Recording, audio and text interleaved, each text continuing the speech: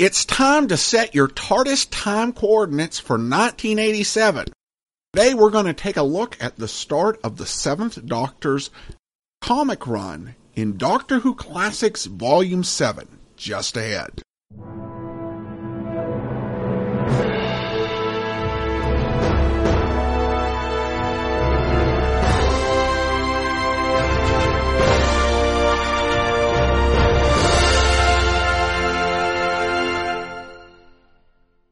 Welcome to the Classy Comics Podcast, where we search for the best comics in the universe. From Boise, Idaho, here is your host, Adam Graham.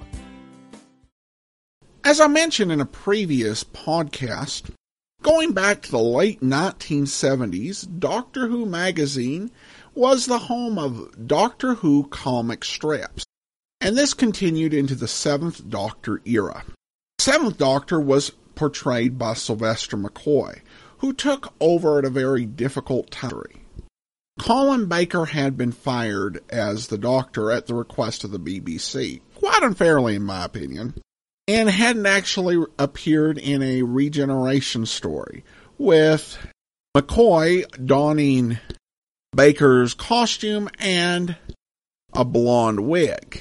Definitely a bumpy way to begin an on-television run. Are the comics that bumpy? Well, we'll take a look here. We're going to be reviewing Doctor Who Classics Volume 7 from IDW. Back in the earlier part of the 21st century, IDW landed the Doctor Who license for comics, and they not only printed new comics with the 10th and the 11th Doctor, as well as a 50th anniversary special series, they also did Doctor Who Classics, which reprinted stories from the Doctor Who magazine. The Doctor Who Classics volume is not the only way to read these stories. You can actually buy Panini's collection, which is now the one who will print all of the previous classic Doctor Who comic collections. The big difference with the Panini collection is that the books are in their original magazine size, and they're also in black and white. I like the Doctor Who Classics presentation because they're more typical American comic size, which I'm used to, plus they're also are colorized. The colors are done by Charlie Kirkhoff, who just does a fantastic job on here. They feel very true to the type of color choices that the artist would have made had they had the option of doing color comics back in the 1980s. The only downside to reading this in the Doctor Who Classics version is you don't get the commentary at the back, which the Panini version is kind of nice, but we can forego that. The book is about 120 pages long. The comics in Doctor Who magazine at this point were 8 pages in length. So you have 15 strips collected in here, and a total of 8 Doctor Who stories. The first story is A Cold Day in Hell, which finds the Doctor traveling to a planet that is supposed to be a tropical pleasure planet, along with Frobisher, who is best known as a 6th Doctor companion.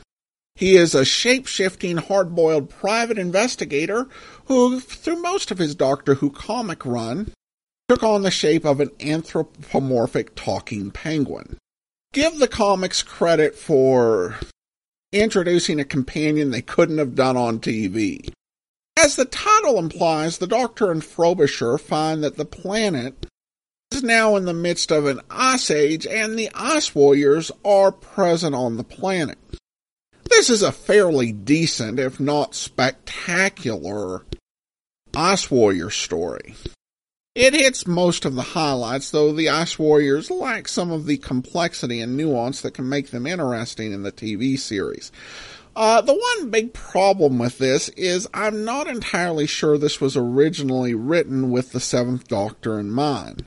The story serves as a goodbye point for Frobisher, but is somewhat confused as to chronology, partially because the Perry traveled with the Sixth Doctor and Frobisher, and so this is assuming that this is right after they dropped off or said goodbye to Perry, when in fact the Sixth Doctor had a fair amount of living left to do before he regenerated. It kind of feels like the writers were not given full details as to what was going on with the series, so they produced something that was a little bit more out of continuity than it needed to be.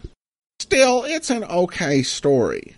Redemption is a one strip story that finds the Doctor allowing someone from a cold day in hell to travel with him in the TARDIS, but it turns out they're wanted. This story, I guess, was okay. It didn't do a whole lot for me. Just kind of mediocre. The crossroads of time finds the Doctor bumping into a giant metal angry creature called Death's Head. It's kind of supposed to be like a Doctor having a fender bender, except Death's Head wants to kill the Doctor in payment for the inconvenience of the Doctor hitting him in time. This story tries to be funny, but it kind of fails. It does end up with the Doctor doing something to save his skin that ultimately endangers Earth. And I know it's a comedy story, but good comedy stories really try to tell a story that's got comedy that's based on the way the characters actually behave. That's actually funny. The Doctor doing something completely out of character like this isn't funny, it's just kind of dumb. The Claws of the Clathy is a 3-strip story, and it's probably my favorite in the book. It finds the Doctor in Victorian England that also involves some inhabitants of a freak show. There have been a series of strange burglaries, but the Doctor suspects there's more to it. This story takes, I think, what's a pretty perfect and tried Doctor Who method, where you throw the Doctor back into the Victorian era. It works pretty well here. There's a lot of great art and some imaginative twist in here. Even though it's just a 24-page story, it was well worth a read. Keepsake is another one-strip story, and he's a pilot flying what I think is a salvage ship, and just living a typical selfish life until the Doctor comes along and drags him into a rescue attempt. This story's not bad, but again, it's kind of unmemorable. Planet of the Dead is an interesting story that finds the Doctor landing on a planet where he encounters his past selves as well as departed companions. The story doesn't add up to a whole lot, but the art is fun, particularly as we get to see a lot of characters who you don't get a lot in comic book form, such as Adric and Jamie. The twist at the end isn't amazing, but it's a fun little story. Culture Shock is written by Grant Morrison, who went on to become a legend in American comics with titles like All-Star Superman. The story is about the Doctor feeling down on himself and on his future, and if there's any point to what he does. And he's encouraged when he runs into a sentient cell culture that needs his help. It's a fun story that manages to cover a lot of emotion in a short time. The final story in the book is The Echoes of Mogor, which is a 2-strip story running about 16 pages that finds the Doctor arriving on a planet where an expedition has been totally wiped out, the last member dying just before the Doctor arrived, as they investigate what's believed to be a long-extinct race. The Doctor arrives just before the relief party does, and it's a mystery as to what happened, and the Doctor has to figure it out. This one's a good high-concept mystery. It's got a bit of a base under siege element, But the 16 pages limit how much of that can actually be worked in as part of the story.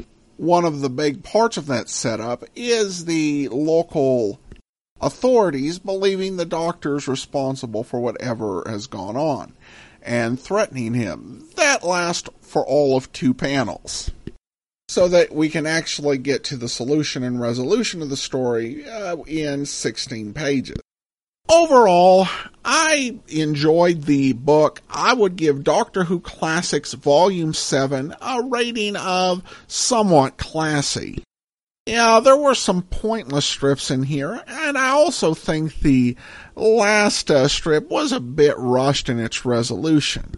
Still, there are some truly classical, enjoyable stories in here, and it's a nice look at how the 7th Doctor comic strips were playing out while Sylvester McCoy was still on the air. If you can get your hands on the Doctor Who Classics version of it, the colors, again, are really impressive and make the story pop without seeming out of place. Alright, well that will do it for today. If you have a comment, email it to me, classycomicsguy@gmail.com, and check out our website, classycomicsguy.com. From Boise, Idaho, this is your host, Adam Graham, signing off.